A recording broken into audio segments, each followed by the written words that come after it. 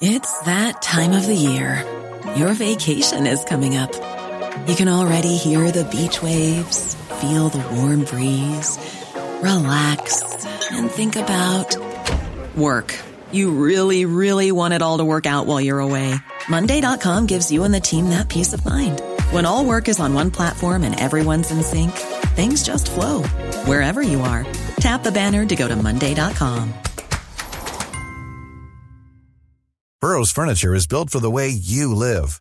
From ensuring easy assembly and disassembly to honoring highly requested new colors for their award-winning seating, they always have their customers in mind. Their modular seating is made out of durable materials to last and grow with you.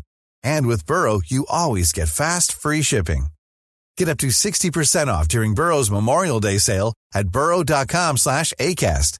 That's burrow.com/ACAST. burrow.com/ACAST. Welcome to Talking Business, a podcast produced in Melbourne, Australia.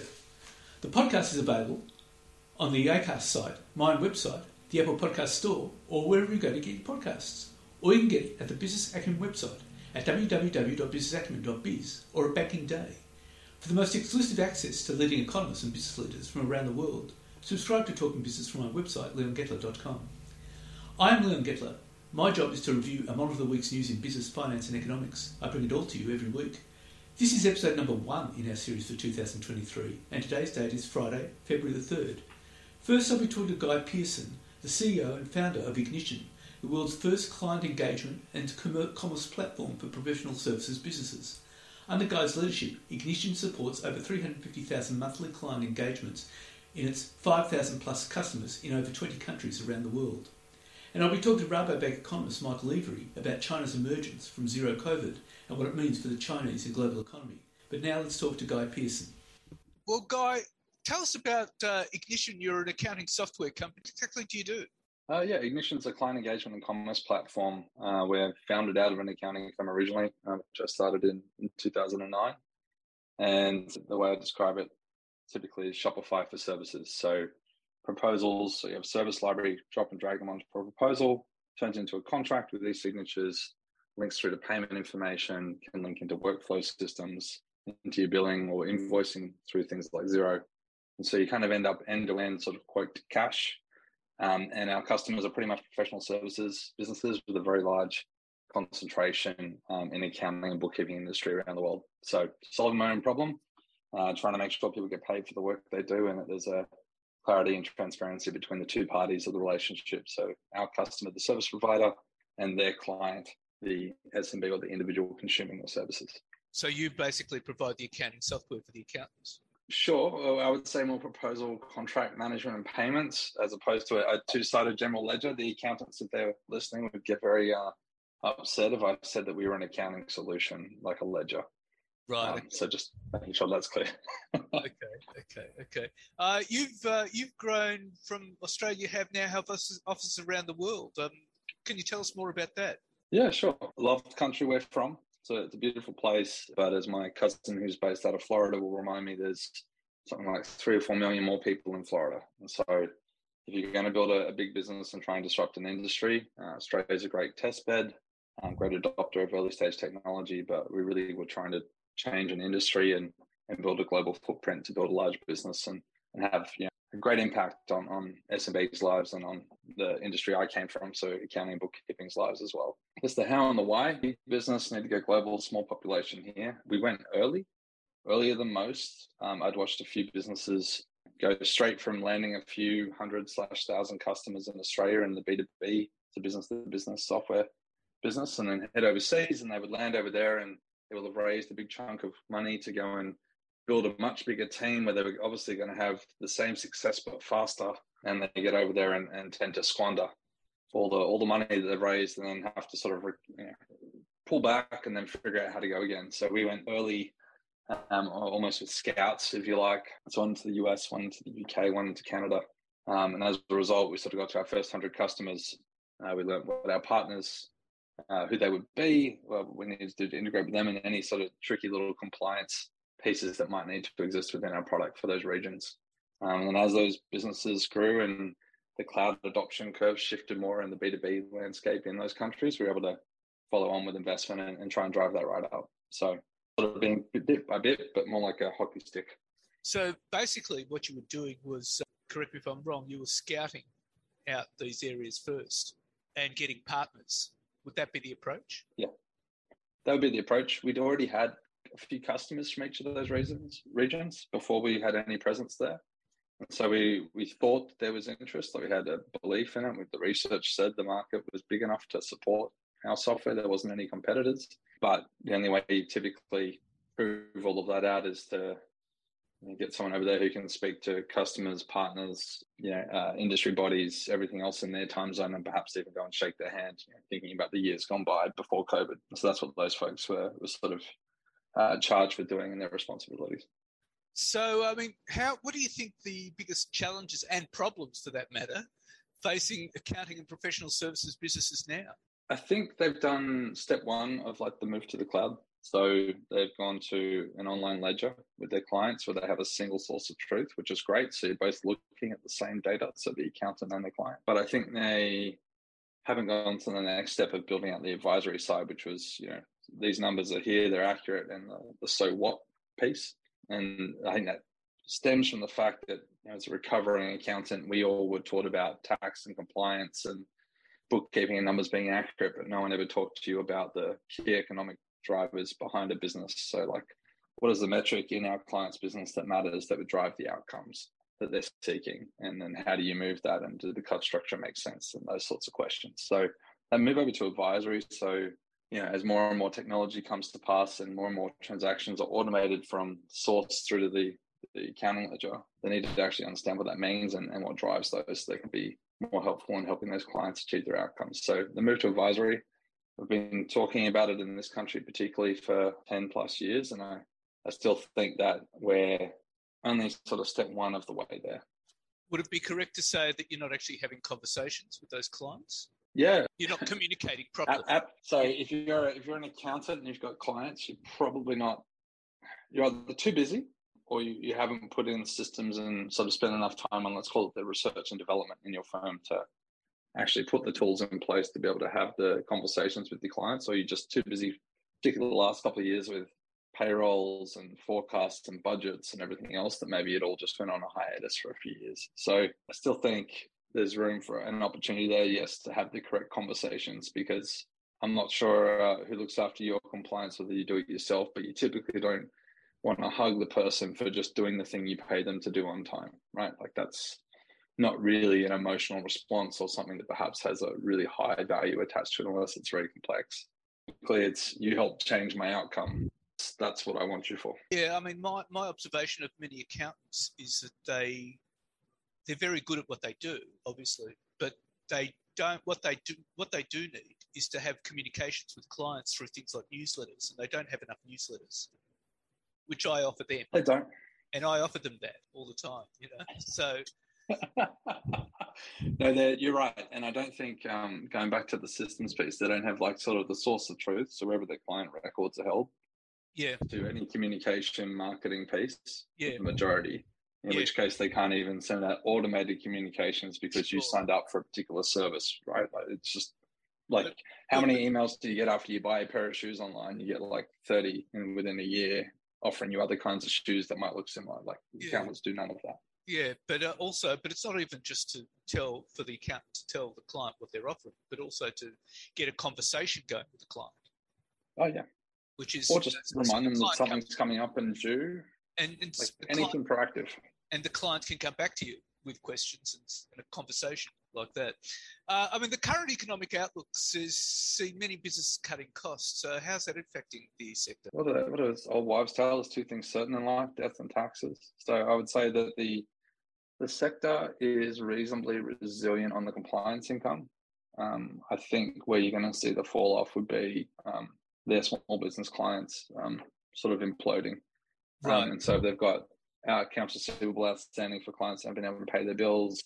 They're likely have to write those off as bad debt. So I'd say that's where you'll see it hit the industry, but it really depends on the impact to the SMB generally.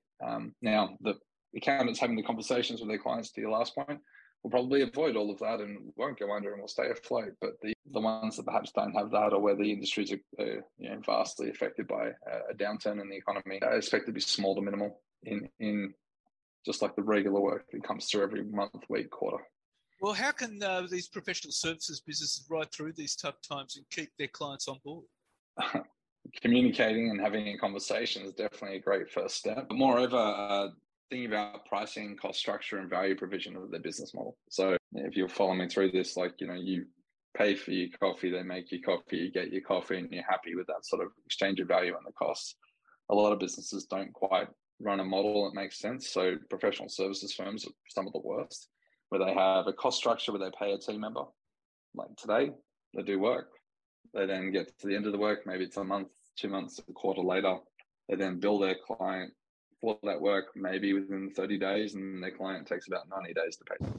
And so you're looking at a very long cash funding cycle. That's true for accountants, architects, lawyers, you name it. So the best way for that segment, the segment we look after to solve for that, is to have that sort of transparent conversation up front, but also just think about the business model and make sure you get a promissory of paying some of your fees at least up front, or like direct debit authorization or something. I mean, shameless plug, you could use Ignition to solve that problem, but I feel like just generally, if you've got your business model and cash flow in and out, sort of be fairly resilient throughout the next period.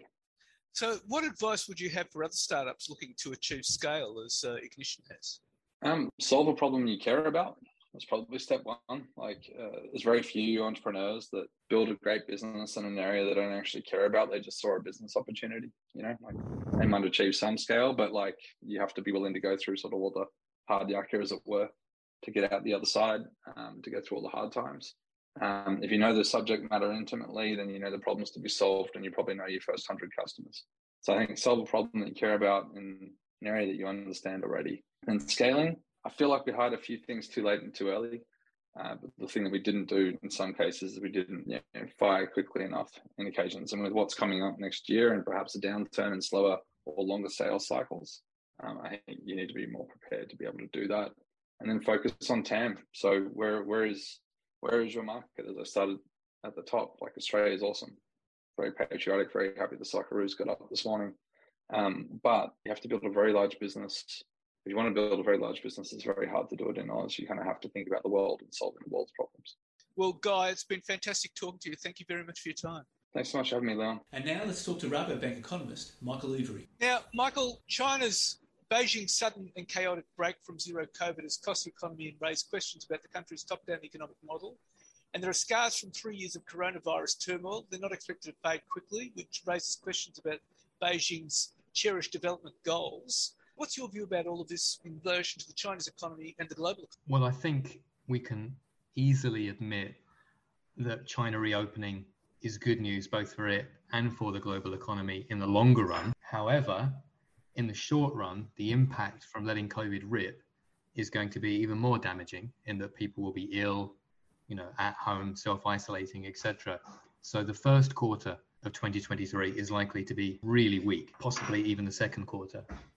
But after that, we do expect a strong bounce back, and we think, you could get a decent pickup in the second half of the year. And going forward, obviously, it has to be more positive than it was when it was locked down. But there are a number of other important implications to that particular issue that I think are worth pulling out and separating from that one headline. What are these issues? Well, first of all, as you alluded to, what is going on with the top-down model? You will find no shortage of cheerleaders who are happy to decry the evident failings of Western liberal democracy and talk about how wonderful China's system is. They've all gone rather quiet at the moment, given that, the screeching U-turn that we've seen and the very real problems that China is experiencing with its medical system in what's currently happening. They weren't prepared. You've got plenty of anecdotes of people scrambling to try and get hold of paracetamol and basic medications, et cetera, et cetera. So questions need to be asked on that front from a business community that was already increasingly skeptical of China, even if they are optimistic about it reopening. Then we have the second question is, what underlying strength do we see in terms of Chinese consumption relative to what we saw in the West, where we had revenge consumption? Remember, most people in the West were paid to stay at home. And in China, actually, you've had a multiple year lockdown on and off with no government help whatsoever for most people. So some people clearly have got money in their pocket. Many haven't. So we'll see what that actually means in the next few months, whether we get this big V shape or whether it just sputters out. And lastly, and related to that, we are in a global environment where we have most of the major central banks, including the RBA, and the RBA very begrudgingly, continuing to raise interest rates whilst trying to send messages to the market that all is well and a soft landing awaits. Their lower inflation forecasts, allowing for a relatively lower peak in interest rates, were largely predicated, or I should say partially predicated, on China remaining locked down. If China is back, if commodity demand in China is going to go through the roof, inflation is going to go through the roof from the supply side, at which point where we get to peak interest rates at is not where we would like it to be in all probability. So you're saying this could actually fuel global inflation? Well, how can it not? I mean, China traditionally has fueled deflation on the goods side and inflation on the commodities side. Now, there are still big question marks over how realistic that will be going forward. On the goods side, we are seeing onshoring, friendshoring, deglobalization, and the shift in supply chains away from China, bit by bit, but it's accelerating. That's more inflationary. If you move to Vietnam, you move to India, you move anywhere else, you move home, it will cost you that much more. That's called resilience. That's like buying an insurance policy. It costs you more than not having one, but it's not as deflationary as it was, much as China would like to try and continue exporting to the entire world. And on the commodities side, it remains to be seen what kind of recovery we'll get in China, because they are the ones who have been saying for years, we have too much infrastructure, we have too much housing, all of which is true. We have overinvestment, which is true. But if they are going to throw everything at the economy once more to try and get a last hurrah for another 18 months, 24 months of artificial debt-juiced growth, then we're going to have 18 to 24 months of commodity price inflation, which will mean higher energy prices, higher iron ore prices, which is obviously good for Australia, good for the Aussie dollar. But in terms of the input inflation, it's inflationary. And in terms of the overall impetus to Aussie growth, it's also inflationary. So, for Australia in particular, as a commodity exporter, it's suggesting that the RBA has got more to do. It's also suggesting that central banks around the world will certainly have their hands full, because if inflation was to continue to rise, central banks will do what they can only do. Well, absolutely. I mean, most central banks couldn't be more clear in their message that they will fight inflation. Let's see how willing they are to do that when it starts to be seen that China may be leaning in the opposite direction to them. If you do have a burst of growth in China and stimulus while everyone else is tightening, they're going to have to tighten even more. And we're not getting people talking about that too much because it's rather an uncomfortable narrative. They'd rather talk about how wonderful it is that China's reopened. Everything has an upside and a downside. This also raises the prospect of a global recession, doesn't it? Well, the risks of that are already out there. If you look at what the IMF is saying, what the World Bank is saying, what many central banks are saying, that being the case, you look at how low unemployment is almost everywhere, and it's just not shifting higher. And you have to say, where's this recession going to come from, given how low unemployment still is, even being a lagging indicator? So it's extremely interesting at the moment seeing the dichotomy between genuine fears, looking at some data, and looking at the lagged impact of interest rate increases, and the actual data we see at the moment where, if you want a job, you can get one. If you want a pay rise, you can get one, which doesn't suggest a recessionary impact. But if the central banks do have to keep doing more, then you do raise the risks that at some point they cross the Rubicon and you enter into recessionary territory. And that could last for some time. Well, potentially, yes, that could last for some time. It's difficult to say exactly how long. But if we are in a more difficult global structure now, where you have higher input costs, both from the commodities side and you have it from the deglobalization side too, and yet, and here's a crucial point, every time markets start to suspect that central banks don't mean what they say and won't raise interest rates as aggressively as they have been, every time they suspect that's the case, markets start bidding up the price of everything: property, assets, crypto, etc., equities. Burrow's furniture is built for the way you live. From ensuring easy assembly and disassembly to honoring highly requested new colors for their award-winning seating, they always have their customers in mind. Their modular seating is made out of durable materials to last and grow with you. And with Burrow, you always get fast, free shipping. Get up to 60% off during Burrow's Memorial Day sale at burrow.com/ACAST. That's burrow.com/ACAST. burrow.com/ACAST.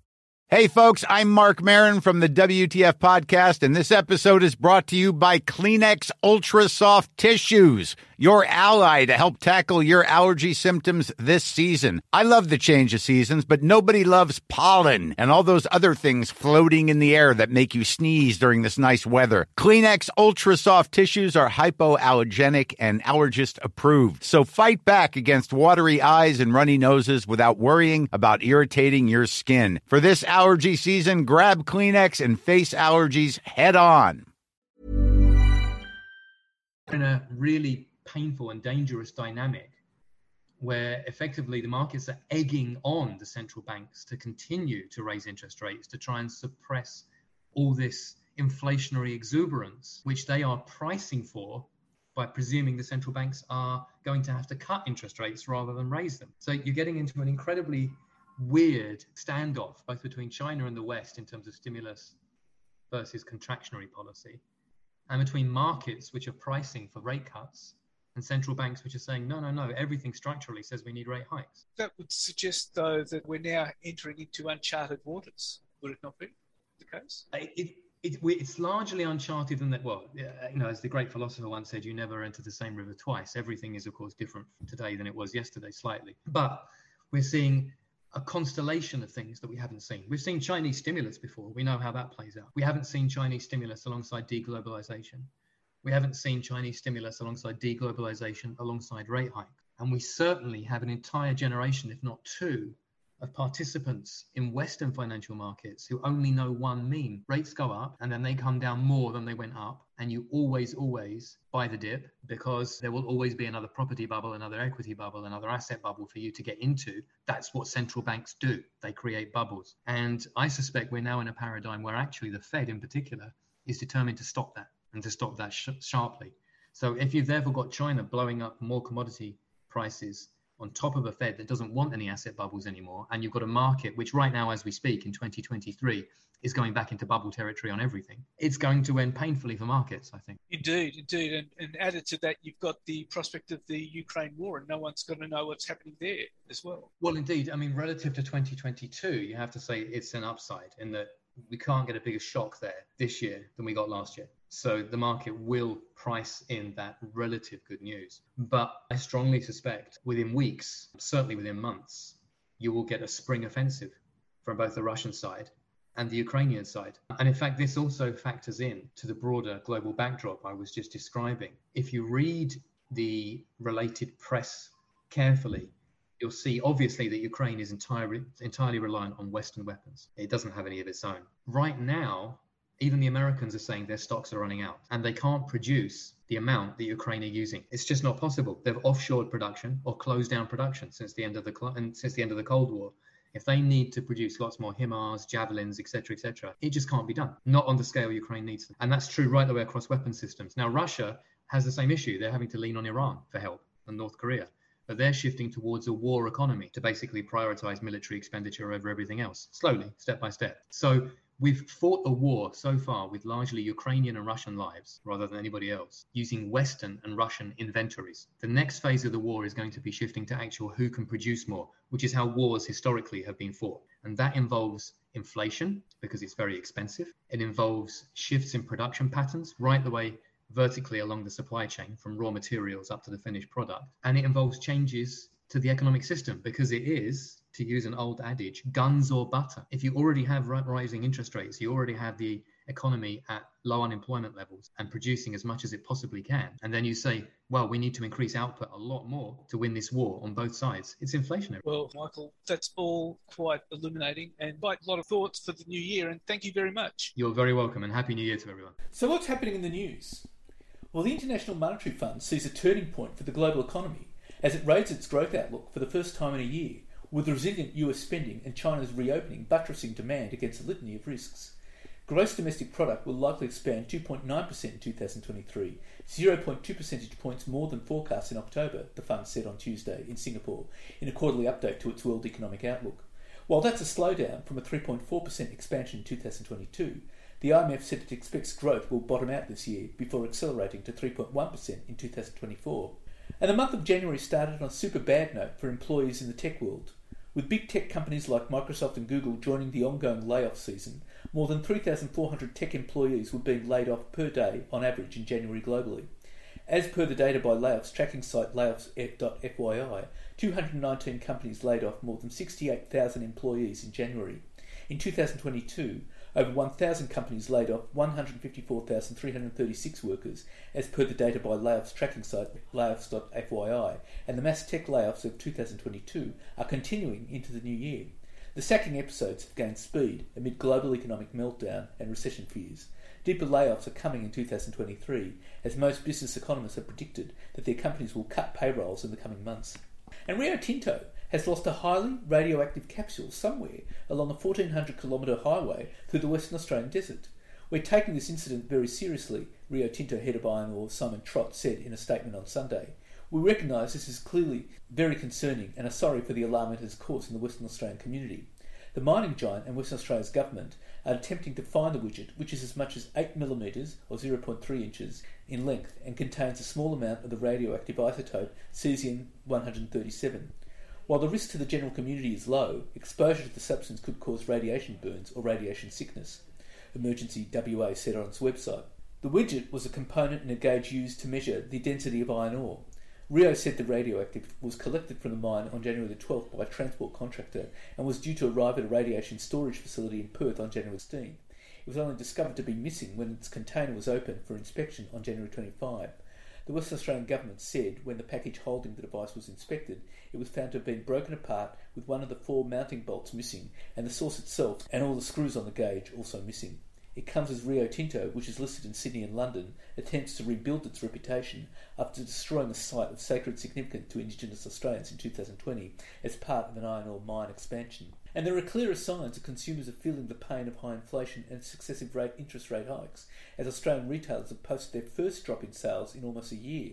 Shoppers across the nation spent $34.47 billion in December, a period which coincides with Christmas and Boxing Day sales. That was a sharp fall in sale turnover, minus 3.9%, compared to the previous month's record high, according to new data released by the Australian Bureau of Statistics on Tuesday. It was also much worse than expected, given Reuters polled economists were only expecting a slight drop, minus 0.2%. This is the first monthly fall in retail turnover for 2022, following 11 consecutive monthly rises, Ben Dauber, the ABS head of retail statistics, said. And corporate watchdog chairman Joe Longo is poised to reveal the largest shake-up of the Australian Securities and Investments Commission in 15 years next month, in a move designed to streamline enforcement, cut bureaucracy and deliver faster decision-making.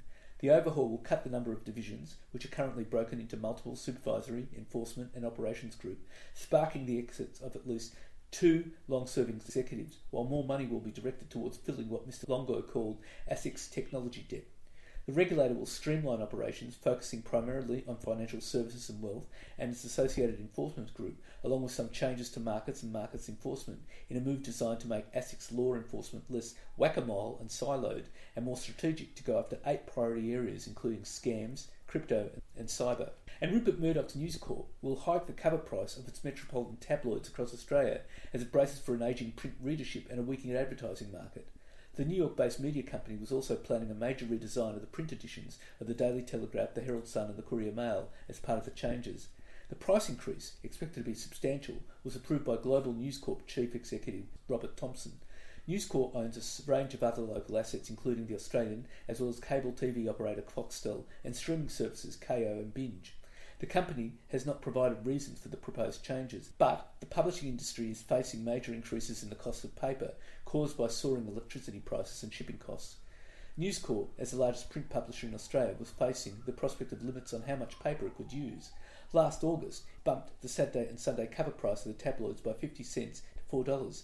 The weekday editions cost $2.50. That compares to $4 for the Sydney Morning Herald and The Age and $4 for the Australian. News Corp is one of a number of local media companies facing broader financial pressures from rising costs that have coincided with a weaker advertising market. The redesign could be indicative of a change in editorial strategy, but it's more likely to do with falling print circulation figures and a need to generate income to offset costs associated with print. And shares in India's Adani Group have plunged up to 20% as the company considers legal action over allegations of stock market manipulation and accounting fraud. Investors began selling Adani shares after a Hindenburg research report alleged market manipulation Adani's net worth increased nearly 2,000% in recent years to as much as $174.82 billion. Some Adani companies have been suspended amid the selling. The public's reaction has been swift and so far unforgiving. Indian mining magnate Gautam Adani's business has been massacred on the stock market as investors reacted to the news. At the time of writing, the mass sell-off has seen US $52 billion, that's Aussie $73 billion, wiped out from the overall market value of the various companies related to the Adani Group. The Hindenburg Research Group has accused the Adani Group of brazen accounting fraud, stock manipulation and money laundering at Adani taking place over the course of decades, which they also said they had proof for. Hindenburg also revealed it had taken a short position in Adani Group, meaning it's betting that the company's stock price will plunge.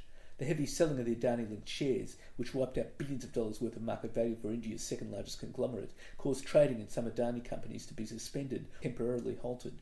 The Adani Group's Australian arm, Bravas Mining and Resources, has faced heavy opposition and controversy over its construction of the Carmichael mine in central Queensland. In a 413-page rebuttal, Adani likened the US investments firm report to an attack on India amid mounting financial pressure on the coal conglomerate. And Australian Treasurer Jim Chalmers pledged to deliver values-based capitalism in Australia by revamping markets, renovating institutions and urging the private sector to co-invest with the government as the global economy confronts an inflation crisis.